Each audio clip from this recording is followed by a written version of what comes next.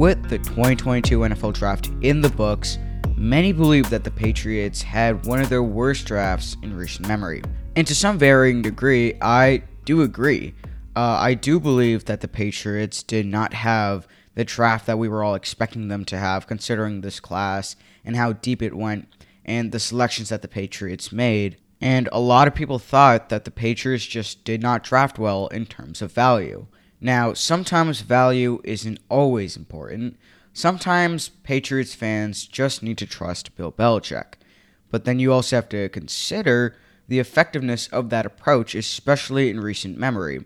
But either way, let's just get into the video. And actually, before I start, I do want to make something clear. I will not be going over each of these picks in detail. That's why the video is a lot shorter than you might expect. I've talked about all these players in different videos. I talked about Cole Strange, Tyquan Thornton, and Marcus Jones in separate videos, and then all the day 3 picks in one combined video. So if you do want to check out, my thoughts on those picks, then you can just click one of those videos. But yeah, this is not the video for that. But I will give you some sort of a brief description on each player, just because background information is kind of important. So yeah, let's just get into it. And starting with Cole Strange, I'm going to give this pick a B-. Many others have given this pick more of a C- to a C+, and strictly looking at value, I agree. Trading down in hindsight was a horrible decision, and New England missed on Nakobe Dean, who surprisingly fell to the 3rd round, and Andrew Booth. But if we look at Strange as a player, he's a solid guard, quick off the snap, flexible, and fits the Patriots' scheme and their want to focus on the run game. So, value aside, the Patriots picked a great player. Cole Strange is an excellent guard, but we can't exactly live in that bubble where value isn't important. And so, considering Cole Strange was a 2nd to 3rd round guard, I am almost certain, despite what Bill Belichick said about the pick, I am almost certain that New England could have been able to get Cole Strange much later in the draft, maybe in the early or middle 2nd round. And so because of that, I am going to have to give this pick a B-, and also because of the other positions of need that were much higher or more highly needed in comparison to offensive line.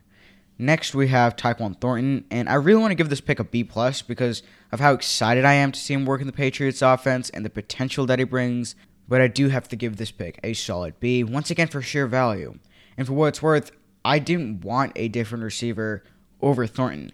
I prefer Thornton over guys like Sky Moore, George Pickens, and Alec Pierce. But again, what did New England need? Linebacker and cornerback. And keep in mind, Nakobe Dean was still available. And yet they took a receiver that was, again, also a position that was not of need. Now, Tyquan Thornton is fast, and the Patriots have never been able to work with a fast receiver. But there are also risks with drafting a fast, slender-framed receiver, like injury and catching, though I do think that Tyquan Thornton is one of the better catchers for a fast receiver.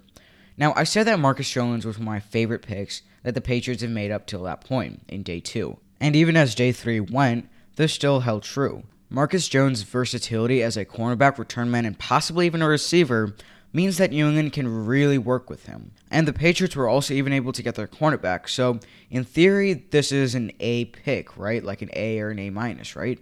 But I'm going to give this a B+. Marcus Jones is a great return man, but he has certain aspects of a cornerback that are still desirable.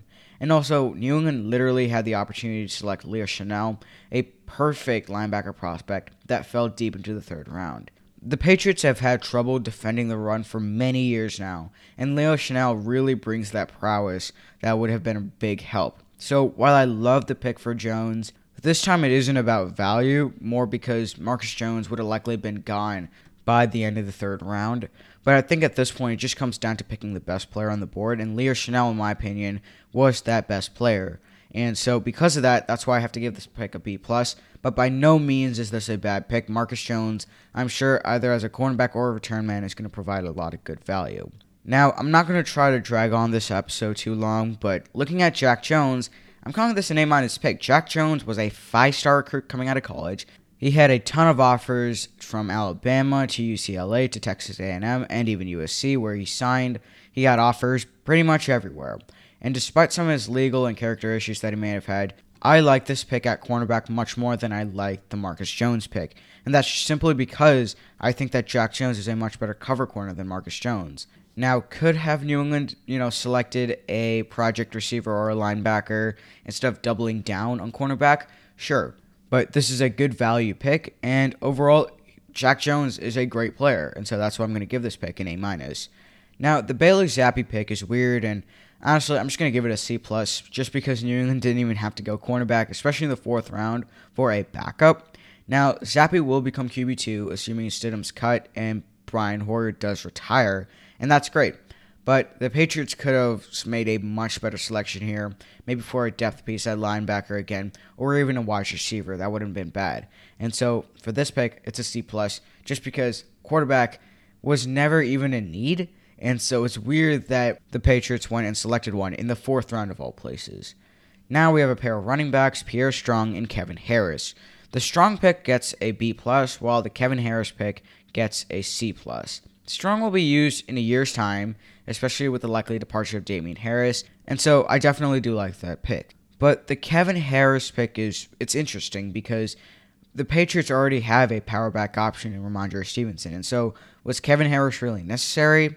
Now, Kevin Harris is a much better pass catcher out of the backfield than either Pierre Strong or Ramondre Stevenson, and so maybe he ends up becoming the next receiving option after James White retires, possibly after this year. But then again, he's also not exactly one of the faster running backs in this draft class. And so, again, it's just a very interesting pick. I don't hate this pick, but doubling down on running back was just completely unnecessary. And so I'm going to give the C+ to Kevin Harris. Now, finally, we have 2 offensive linemen, Chase and Hines. I'm going to give that pick a B+, and Andrew Stueber a B-. Both are going to be backups for this year, but Chase and Hines is a project that could potentially develop into a starter. And so overall, for an offensive guard, a position of need, I like this pick. But Andrew Stueber, it's not that he's a bad pick. He's a 7th rounder. You can't exactly call him a bad pick just yet. But at the same time, I don't see him providing too much value in the next year or 2 yet. And so maybe I'll raise it to a B just because I think a B- is a little too harsh for a guy that's likely not going to get any opportunities. So yeah, I think I'm going to give it a B and a B+ to Chase and Hines. So to answer the question, did the Patriots have a good draft?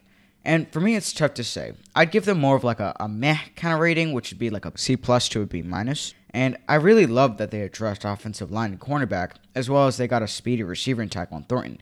But again, value matters, and as an immediate post-draft review, the Patriots should have just made more important value picks, like taking linebacker or taking a cornerback much early on, rather than just reaching for guys that they simply liked. Now, maybe Cole Strange ends up becoming a 15-time All-Pro, but at the end of the day, had the Patriots selected him in the 2nd round, he's still going to be the same 15-time All-Pro as he would have been in the 1st round. So the Patriots could have selected a much more high-profile pick in the 1st round. And so that's just my take on that.